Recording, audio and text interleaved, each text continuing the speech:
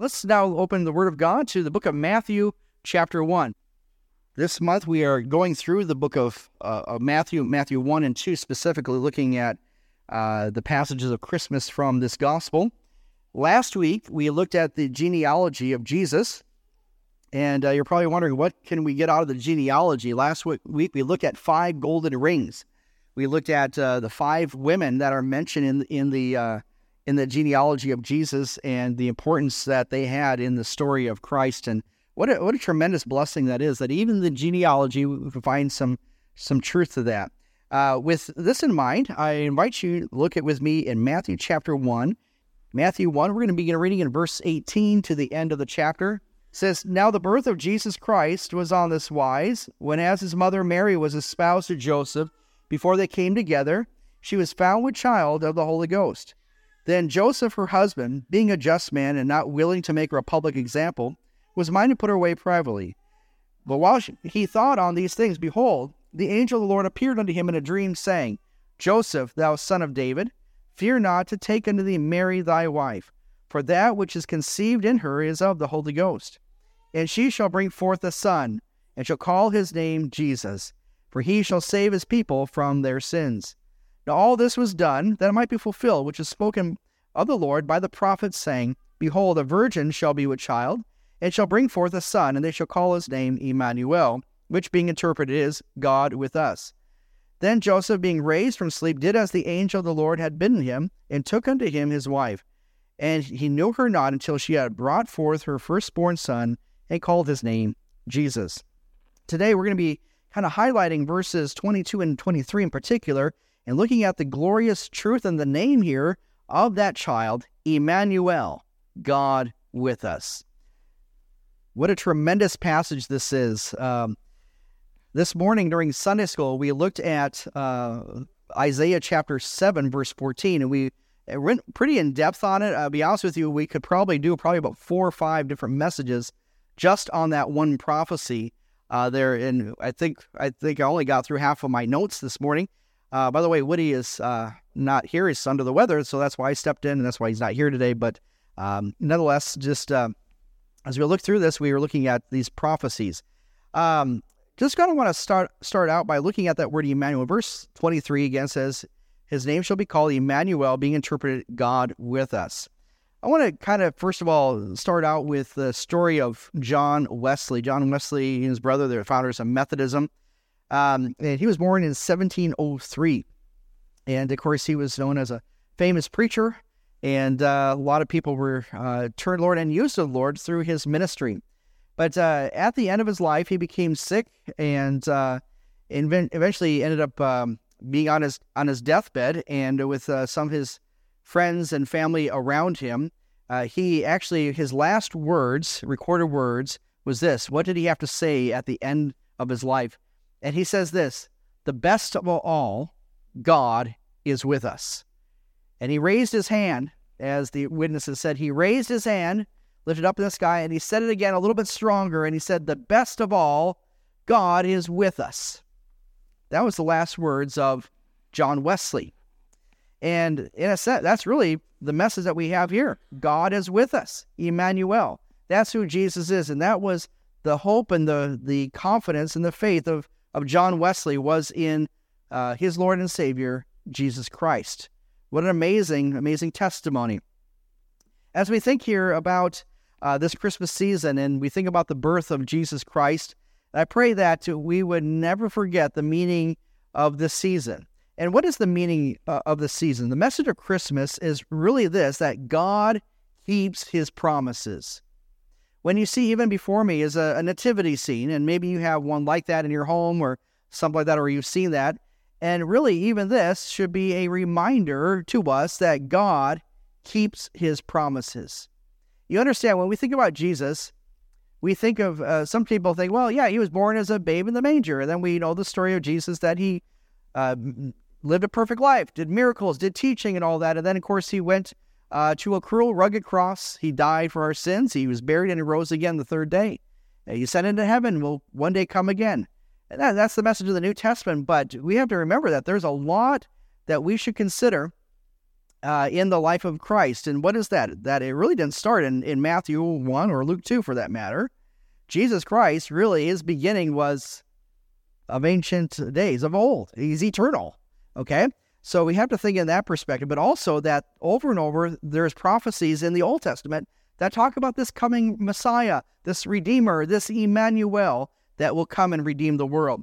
And the simple message is this, so this is what I want to take courage in today, is this, that God keeps his promises. The fact that Jesus came to this world as a babe in the manger is the fact that simply God keeps his promises. In that, he is glorified. So how is God glorified? So today, again, we're looking at Immanuel, God with us. We start out in verse 18. It says here, now the birth of Jesus Christ was on this wise, or simply as follows. This is how it happened. It's interesting, the wording that Matthew writes here, and it's talking about the birth of Jesus. And this is how it happened. And it's interesting, the wording that's used here, and this is something different. Why is that? Because what happened in the past 17 verses? Look with me in verse 1, Matthew 1:1. The book of the generations of Jesus Christ, the son of David, the son of Abraham. And then starting with Abraham all the way to Jesus, okay? The genealogy, again, we covered that last week and with the 5 golden rings, okay? And so this is important to look at. So we're putting out a little Bible study time right now, okay? So when we get to verse 18 here, that the birth of Jesus Christ was on this wise, or in this manner, it follows this way. Pay careful attention to that, because what's happening is that this birth of Jesus is not to be compared. It stands out compared to the other births that happened before that. Because we're finding here, this is a story of births of people, okay? Whether it be David, whether it be Solomon, whether it be Uzziah, whether it be Jacob, for example. All those births that happened, okay, you think of all those births. Abraham had Isaac. Isaac had Jacob, and so on. Now we come here to verse 18. So the birth of Jesus was like this. In other words, this stands out.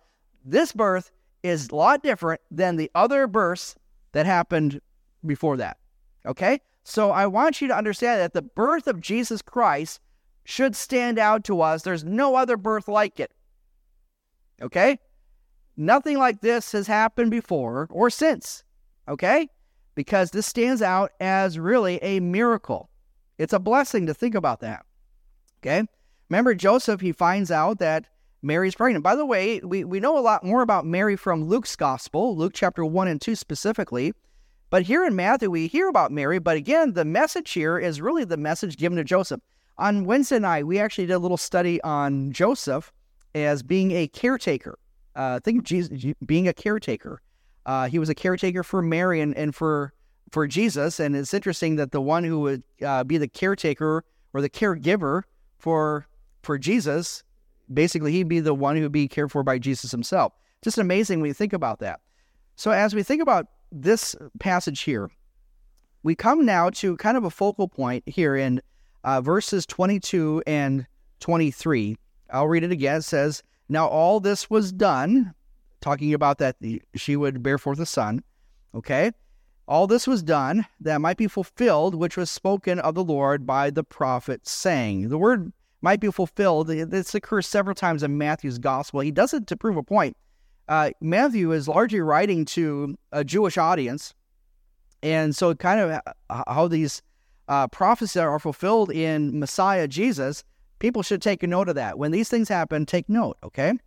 And then it says here, this is the prophecy fulfilled, that which is spoken by the Lord by the prophet. This is Isaiah saying, verse 23, behold, a virgin shall be with child and shall bring forth a son, and they shall call his name Immanuel, which being interpreted is God with us. So this morning during Sunday school, we actually took a lot of time on focusing on the virgin birth itself. If you want to maybe go back, you can watch that on the church website, and you can see the Sunday school hour from that, digging into the virgin birth and why is that important, and that this virgin is exactly that, a virgin. There are some people that just do a little brief. And for those who are at Sunday school, you won't mind if I just say this little part here. So in the Hebrew, which is from Isaiah chapter 7:14. In fact, go ahead and turn that, because we'll be kind of flipping back a little bit on that. Hold your place in Matthew 1. Go back to Isaiah 7:14. I want you to see kind of what's taking place here, okay? It says here, and again, you'll recognize it immediately, but Isaiah 7:14 says, "Therefore the Lord himself shall give you a sign. Behold, a virgin shall conceive and bear a son, and shall call his name Immanuel." The idea that we have here in the Hebrew is that, behold, a virgin, literally the virgin is pregnant, is really the thrust of the message. A virgin shall conceive. The virgin is pregnant. By the way, that does not make any sense. If you went to your doctor and said the virgin is pregnant, he'd probably look at you strangely, okay? It doesn't work that way, okay? So, but as we see this here, the virgin shall conceive and bear a son, shall call his name Immanuel. So that is what Matthew is looking at here and said this is a fulfillment, Jesus' fulfillment of that, okay? So here we are back in Matthew chapter 1.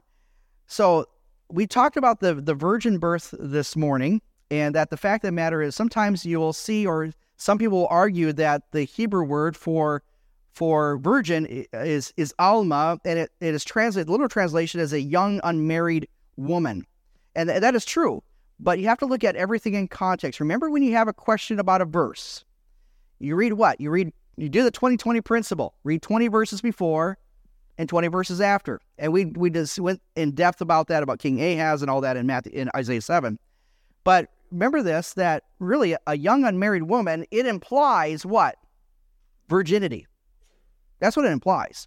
And it wouldn't be much of a miracle if just some ordinary woman had a baby. I mean, that happened all the time in Jerusalem, okay? So this is very specific and very important. That's why it stands out.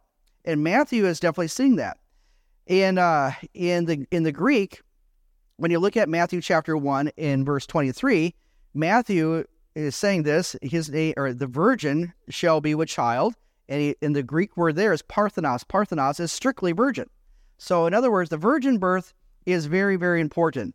Let me just say one thing too, before we get into Immanuel. That's kind of the focus of the message, is the name Immanuel today, but why it needs to be understood. Why is the virgin birth important? And I would say it needs to be believed. The virgin birth is a essential doctrine that each and every us need to understand and to believe it, okay? So the virgin birth is to be believed for two reasons, and I like how Michael Rydelnik, a Jewish believer and scholar, says on this. Number one, it was to be a major sign to confirm Jesus as the Messiah, as his position as the messianic son of David, okay? In other words, the virgin birth was a major sign to confirm Jesus' position as the messianic son of David. And we talked about that in Sunday school. In Isaiah 7, the line of David, the kingly line of David, was at stake. You had enemies breathing down Judah's neck, okay?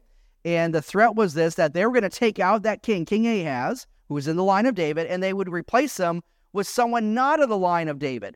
If that would happen, God's plan and promise to David that there would be someone on his throne from his family to sit on the throne for generations, that promise that God made would be thwarted, would fail. Okay? So God is giving a sign to the house of David, and really to Israel, to the Jewish people. And as readers, we benefit from it too. Okay? That we see here that God has promised that Jesus, the Messiah, would be the son of David. Okay, the Immanuel will be the son of David, King Immanuel. I want you to think about it. When you think about Immanuel, think of King Immanuel. He would sit on that throne, and of his kingdom there would be no end. Okay? The second thing to understand of the virgin birth is this, that the virgin birth is related to the deity of Jesus. It's related to the deity of Jesus. In other words, Jesus is God. Okay? Jesus is God. Nod your head yes. I hope you believe that. Okay? Jesus is also man.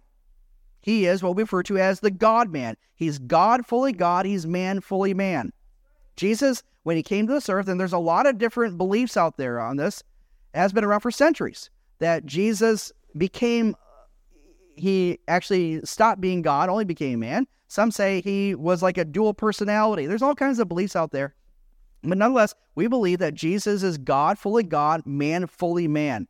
And in this, when we think of the virgin birth, the promise of the virgin birth from Isaiah, and 700 years is fulfilled in Jesus' birth, okay?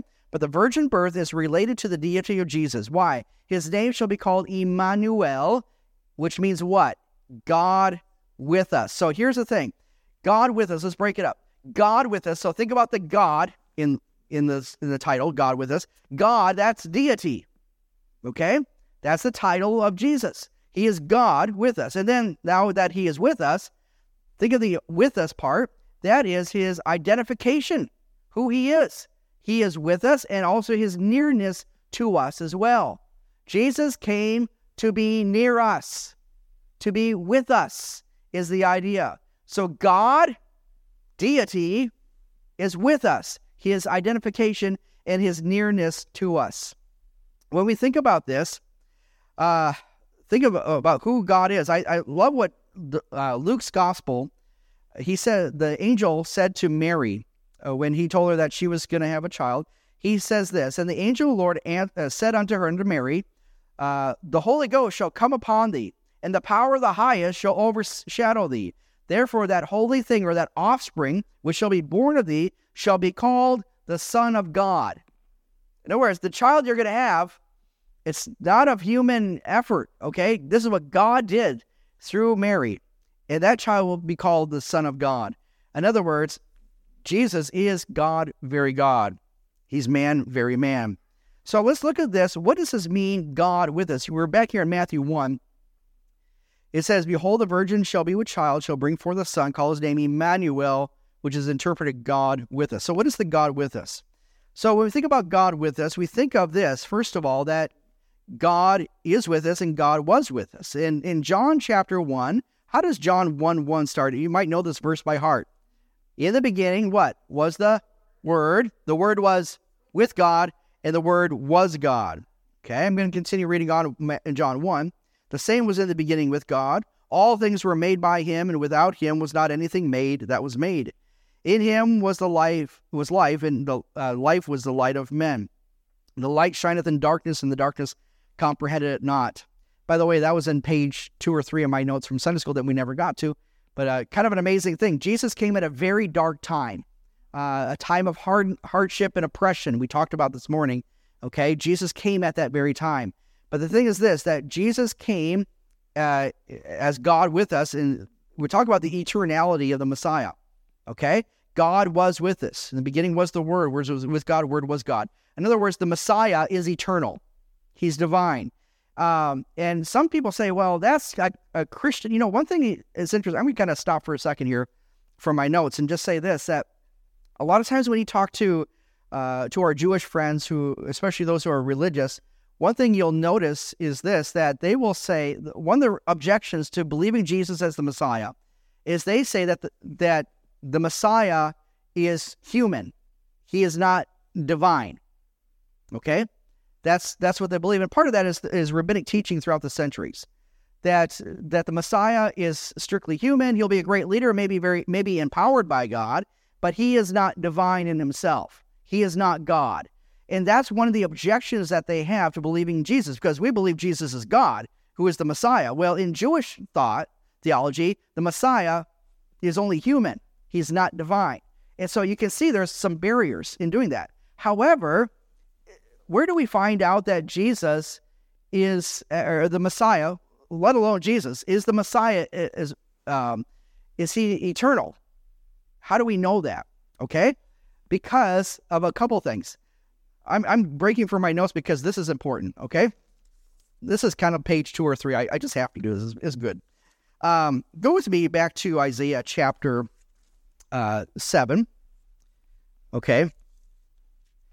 I think the Lord just wants us to focus on some of these. This is so important, I think, to understand this. This is the eternality of the Messiah. If God is with us, and we're kind of linking this two together, Immanuel, God is with us. So again, back in chapter 7, let's go back to chapter 6. We're going to just do I'll bring it down to 4-minute. 4-minute review of Sunday school. Okay, Dave's looking at me. Okay, you got this, right? So we're going to try to do this.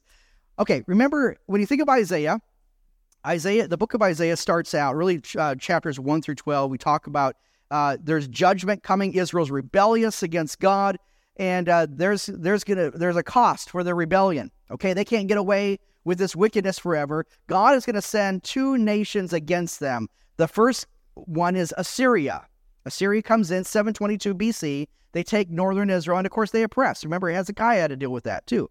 Okay, and then Babylon comes. Babylon's the second country that comes, and they will defeat Israel. We know that in 586 BC, that Nebuchadnezzar, they take away Judah as well, and the Jewish people go into exile. Okay, so with that in mind, there is a rebellion, idolatry, injustice. God will purify them as a fire, and there's a hope of a new Jerusalem with justice and peace for all nations. But here we come to Isaiah chapter 6. So think of all the frustration, the wickedness of Israel in chapters 1 through 5. In chapter 6 of Isaiah, we see of this is probably a passage we know pretty well, of Isaiah's vision in the temple, this heavenly vision. He sees God, and he says, "What? Woe is me, for I am undone, for I am a man of unclean lips, and I live in the people of unclean lips, for my eyes have seen the King." What does the angel do? The seraph comes, takes a coal from off the altar, puts it on his mouth, and what happens? That coal burns him, but it purifies him. Remember, that is a symbol of holiness, God's holiness in the temple. Okay? He comes in, and Isaiah is purified through that. And what does Isaiah say? Verse 8, "Whom shall I send? Who will go for us?" Isaiah says, "Here am I, send me." And that's a great missions passage. And it is. It really is. But the fact of the matter is, was Israel, or was the Jewish people going to respond to Isaiah and his message?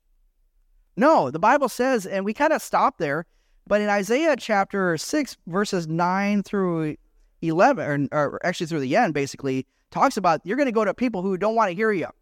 They don't want to see you. They don't want to pay attention. They won't believe you, is the idea. And at the end of Isaiah 6, we see here that God is going to take them away. There's going to be a remnant, and basically they're going to be chopped down like an oak tree, is the idea. Israel's going to be chopped down because they're rebellious. They're not going to listen to you. But in verse 13, at the very end, it says here, and so actually let me see the whole verse. "But yet it shall be the tenth, that it shall return, it shall be eaten, the teal tree, and as the oak whose substance is in them, and when they cast their leaves, so the holy seed shall be the substance thereof." In other words, there's not going to be much left of Israel. They're going to be chopped down like a tree. Who's going to do the chopping of the tree? Assyria and Babylon. Okay? They're going to do that. And then it says here, "But the holy seed shall be the substance." What's left is the holy seed. And think, well, what's the holy seed? And really the question should be, who is the holy seed? Who is that? Who's going to spring up from that root, from that stump, if you will, of Israel that had been chopped down? I'll tease your brain for a second, because who is going to come up as the root of the branch of David, of the stump of Jesse? Okay? We're talking about Jesus. This is a little bit of a teaser for that. We talk about Ahaz in chapter 7 of his rebellion against God. Doesn't ask for a sign. Okay? He chooses not to believe. Okay? And then God says, "I'm going to give you a sign." Verse 14. Okay? 7:14. "The Lord himself shall give you a sign." By the way, the "you" there is in Hebrew is plural. It's not to Ahaz, or not just to you who are reading it. It's to the house of David. It's to a larger extent, the Jewish people. It's going to come through a very difficult time to see Immanuel shall come. And I want you to think about this as King Immanuel that's coming, okay? And so, as we think about that, now we'll go to chapter 8. What will it look like? The Messiah is going to come, but he's going to come in very difficult times. And look with me in chapter 8, verse 21 and 22.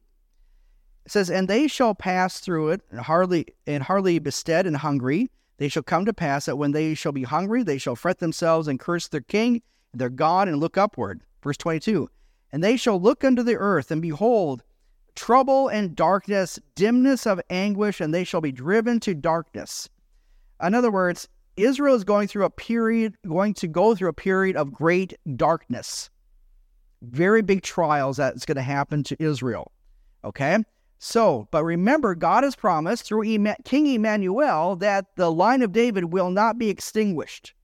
Okay? It will not be cast off forever. That's not going to happen. Okay? But Israel's going to go through some dark times. Now, the light starts to dawn. Look with me in chapter 9, verse 1. This is amazing when you throw this together.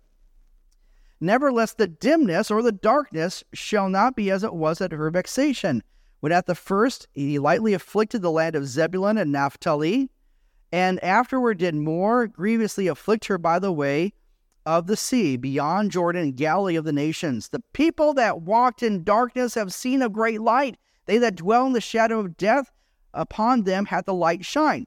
It's talking about here the areas of northern Israel. This is the areas that were affected by Assyria, that were taken to captivity. The darkness of this land, guess what? There is a dawning that's going to come. Light's going to dawn on his people, okay? Where's that light going to come from? How is it going to happen? God will promise it. He says, I'm going to fulfill my promise. How does he do that? Go with me to Isaiah chapter 9, verse 6. Okay, you know these verses. If you start singing it, God bless you. For unto us a child is born, and unto us a son is given, and the government shall be upon his shoulder. And his name shall be called Wonderful Counselor, the Mighty God, the Everlasting Father, the Prince of Peace. Of the increase of his government and peace there shall be no end, and upon the throne of David and upon his kingdom to order it, to establish it with judgment and with justice from henceforth, even forever. The zeal of the Lord of hosts will perform this. So here's a little bit more unveiling of who Immanuel is. Who is King Immanuel? He will be this child born. This son is given. He has these 4 titles: Wonderful Counselor, the Mighty God, the Everlasting Father, the Father of Eternity, the Prince of Peace. And then here's the thing of his government, of his kingdom. There shall be no end, and upon the throne of who? David. In other words, God is going to keep his promise to David. He's going to do it through King Immanuel. And he says, there shall be no end. In other words, that phrase there, shall be no end, talks about the eternality of the Messiah. Okay? If you don't believe me, let's go a little bit farther here. Okay? By the way, the names here that are mentioned here, Wonderful Counselor, Mighty God, Everlasting Father, Prince of Peace, there's only one person that could ever be described like that. God. Okay? This is deity. Names reflected the deity of this King Immanuel. Now, let's talk about the future coming of Messiah. Again, times are bleak. A remnant will be saved. Assyria and the enemies will be broken. But look with me. Remember that seed in chapter 6, that holy seed. Who is it and how is it going to spring forth? The answer is given in chapter 11 of Isaiah. Isaiah 11, verse 1. It says here, and there shall come forth a rod out of the stem of Jesse, and a branch shall grow out of his roots. Here's the point of this. The line of Jesse, the family line of Jesse, of David, for example, when you go through Isaiah's time and you see the enemies that will be surrounding Israel, and you see even the children of Israel going into exile. And then I want you to think of this with Matthew's genealogy. Remember, all the way from Abraham, Isaac, and Jacob, all the way to Joseph, through David and all that, through Solomon. Think of that. By the time you get to Joseph and Mary, the line of David looks like a dried branch. The root is not much there. In other words, there's not much hope. Let me just say this. If there was to be a king over Jerusalem and over Judah during the time of Jesus, well, before Jesus, who would that would have been? Joseph. Think of this. I want you to think of it this way. Joseph is the prince. Yes, the earthly father of Jesus, Joseph, should have been the king in the line of David if that line would have continued on. But where do we find the king, Joseph, and Queen Mary, who was also from the line of David? Where do we find them? Little beaten place called Nazareth? Can anything good come from there? And all of a sudden they had to go to Bethlehem. They had a very humble birth for Jesus in a stable. Isn't this amazing when you think about this? That the story of Jesus and the genealogy of Jesus is like this. He comes out a root out of dry ground, basically. Where is their hope? Where is that time that shall happen? So here's the thing. There's a future coming of Messiah. All right? But the branch shall grow from his roots. Okay? Isaiah chapter 53 talks about that root. Who has believed our report? Who has the arm of the Lord been revealed? He shall grow before them as a tender plant, as a root out of dry ground. This is the line of Jesus, for that matter. But guess what? There is hope. But I want to focus again on the eternality of the Messiah. Messiah or Immanuel. Go with me to Micah chapter 5. Micah chapter 5. I'll give you a few extra minutes to find it because it's probably in a part of the Bible don't go too often, but nonetheless, Micah chapter 5. And these are, again, another passage you're familiar with at Christmas time. It says here in verse 2, now it's interesting in Hebrew, this is actually verse 1. But in verse 2 of our Bible, it says here, "But thou, Bethlehem Ephratah, though thou be little among the thousands of Judah, yet out of thee shall he come forth unto me, who is to be ruler in Israel, who is goings forth have been from old, from everlasting." Okay? So again, this one who will come from Bethlehem, this Immanuel, this King Immanuel, who will come to be, again, how do we know he's a king? Because it says he's to be a ruler in Israel. Kings are rulers. All right? And so whose goings forth have been from old, from everlasting, or from, sometimes you'll see it, ancient times, but the idea is eternity. It's from a long period of time. In other words, never had a beginning. The king over Israel that God promises will come, Immanuel, King Immanuel, will not have a beginning or an end. He is eternal. That is the point of this passage here, folks. So God is with us. He's been here from the beginning. Very, very important. By the way, it's interesting here of how that will come. And this is a verse we don't go to very often. Micah chapter 5, verse 3. Look at this. "Therefore will he give them up until that time, give them up to their enemies." In other words, Israel will be facing their enemies until that time, "when she which travaileth have brought forth." Who is that? She which travaileth brings forth. That's the virgin. So in other words, Micah 5, 2 and 3, actually it's verse 5 here, basically is a parallel to Isaiah 7:14. "The virgin shall be with child, and shall have a son, and shall call his name Immanuel." So in other words, this is very important. What will happen in the end of verse 3? "Then the remnant of his brethren shall return unto the children of Israel, and shall stand and feed in the strength of the Lord, and the majesty of the name of the Lord God, his God, and they shall abide, and now it shall be great unto the ends of the earth." This is really amazing, mind-blowing, that there is a promised future for Israel through this ruler who has no beginning or no end. He's eternal. That's King Immanuel. That is God with us. That's what we have here. So with that in mind, let's go back to Matthew chapter 1. Matthew chapter 1.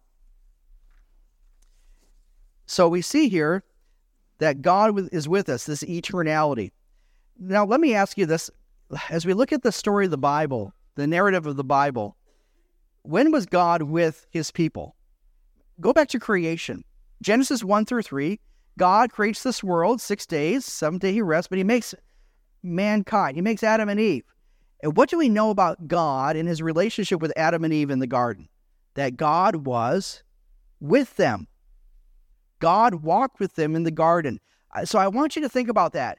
God was Immanuel with them, with Adam and Eve. Things were great. Things were complete. Things were at peace. But what happened? How did it get to a point where God was not with us? The fact that God is promising that God will be with us, that means there was a time when God wasn't with us. How did that happen? Because of Adam's fall, we sinned all. Because of the disobedience that took place in the Garden of Eden, that fellowship with us and God was broken. Our sins have separated us from a holy God. Sin's curse has separated God and man, holy versus unholy. But in spite of that, we see God in his grace giving us hope because God promised a redeemer. He said that of the seed of the woman will crush the head of the serpent, the seed of the serpent. Okay? In other words, that God promised a redeemer to crush the serpent's head. That's a promise in Genesis 3:15. God promised that a redeemer would come through David, through David's line, from the line of Judah. And so the question is this now. This redeemer is coming, but they're still waiting for it. But how can a holy God dwell with unholy people? That's really the big question in the Bible. From Genesis to Revelation, okay? How can a holy God dwell with unholy people? Genesis 1 through 3, you have a holy God with a holy people. And in Revelation 19 through 22, you see that brought back together, okay? But here in the middle of that, the majority of the Bible, that's a big looming question. How can a holy God be with or dwell with unholy people? we see that God with us is foreshadowed. How is God with us foreshadowed? His presence foreshadowed. When the tabernacle was constructed, God told Moses and the children of Israel in Exodus 25, verse 8, he ordered them, build me a sanctuary that I would dwell literally in them. And true enough, God orchestrated the tabernacle to be situated in the middle of the camp. When the children of Israel were wandering in the wilderness for those 40 years, the tabernacle was situated in the middle of the camp with 3 of the 12 tribes on each side of the tabernacle. So God's presence was literally in the midst of his people. The Hebrew word that's used there really has the idea of an intimacy, a personal connection, a nearness to that. God wasn't just simply here. He was literally in amongst his people. Very, very beautiful. At the end of Exodus chapter 40, we see the dedication of the temple, the dedication of the tabernacle, that God's Shekinah glory, his presence, literally filled that tabernacle, that Moses even himself could not enter into that presence.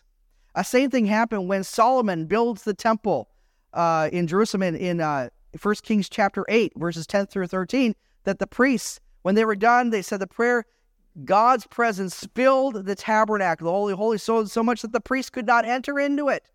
It was such a holy place. And again, the question is, how can a holy God, pure and perfect God, dwell with an unholy people? How can that happen? You see this because of Israel's sin and constant rebellion. We see the promises here in the pictures of the tabernacle and of the temple. But now, on a practical note, though, we have to understand this, that not just anyone could go into the temple. Not just anyone could go into the holy place or the Holy of Holies. Only certain priests could do that. And only one priest, the high priest, could go into the Holy of Holies. Your regular Jewish person couldn't even think of it.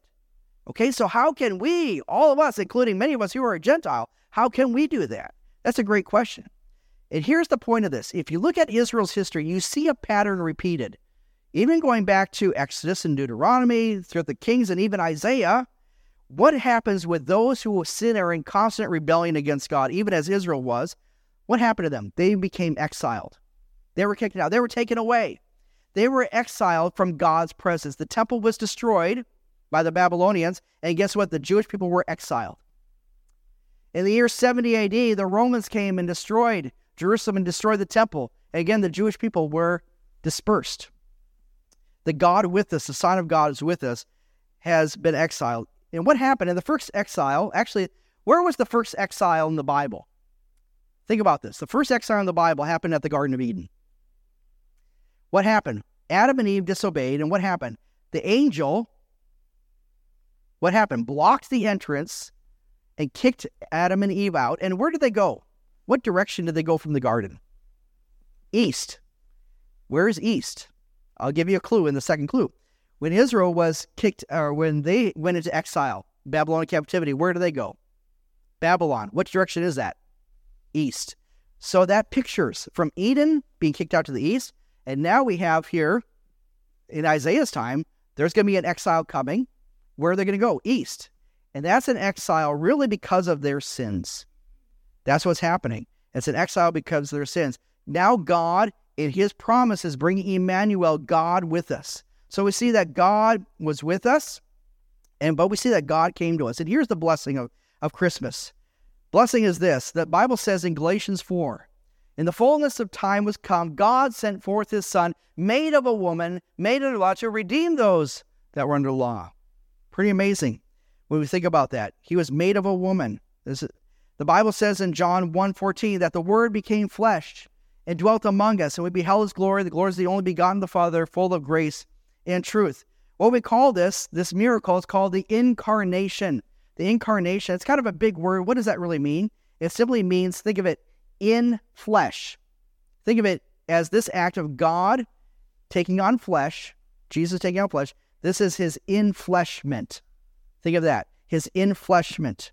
We also see in Philippians chapter 2 that Jesus became the form of a servant and took on the likeness, or is made in the likeness of men. And being found in fashion as a man, he humbled himself and became obedient to death, even the death of the cross. Jesus took on flesh. How did this happen, though? How did Jesus take on flesh? How did that happen?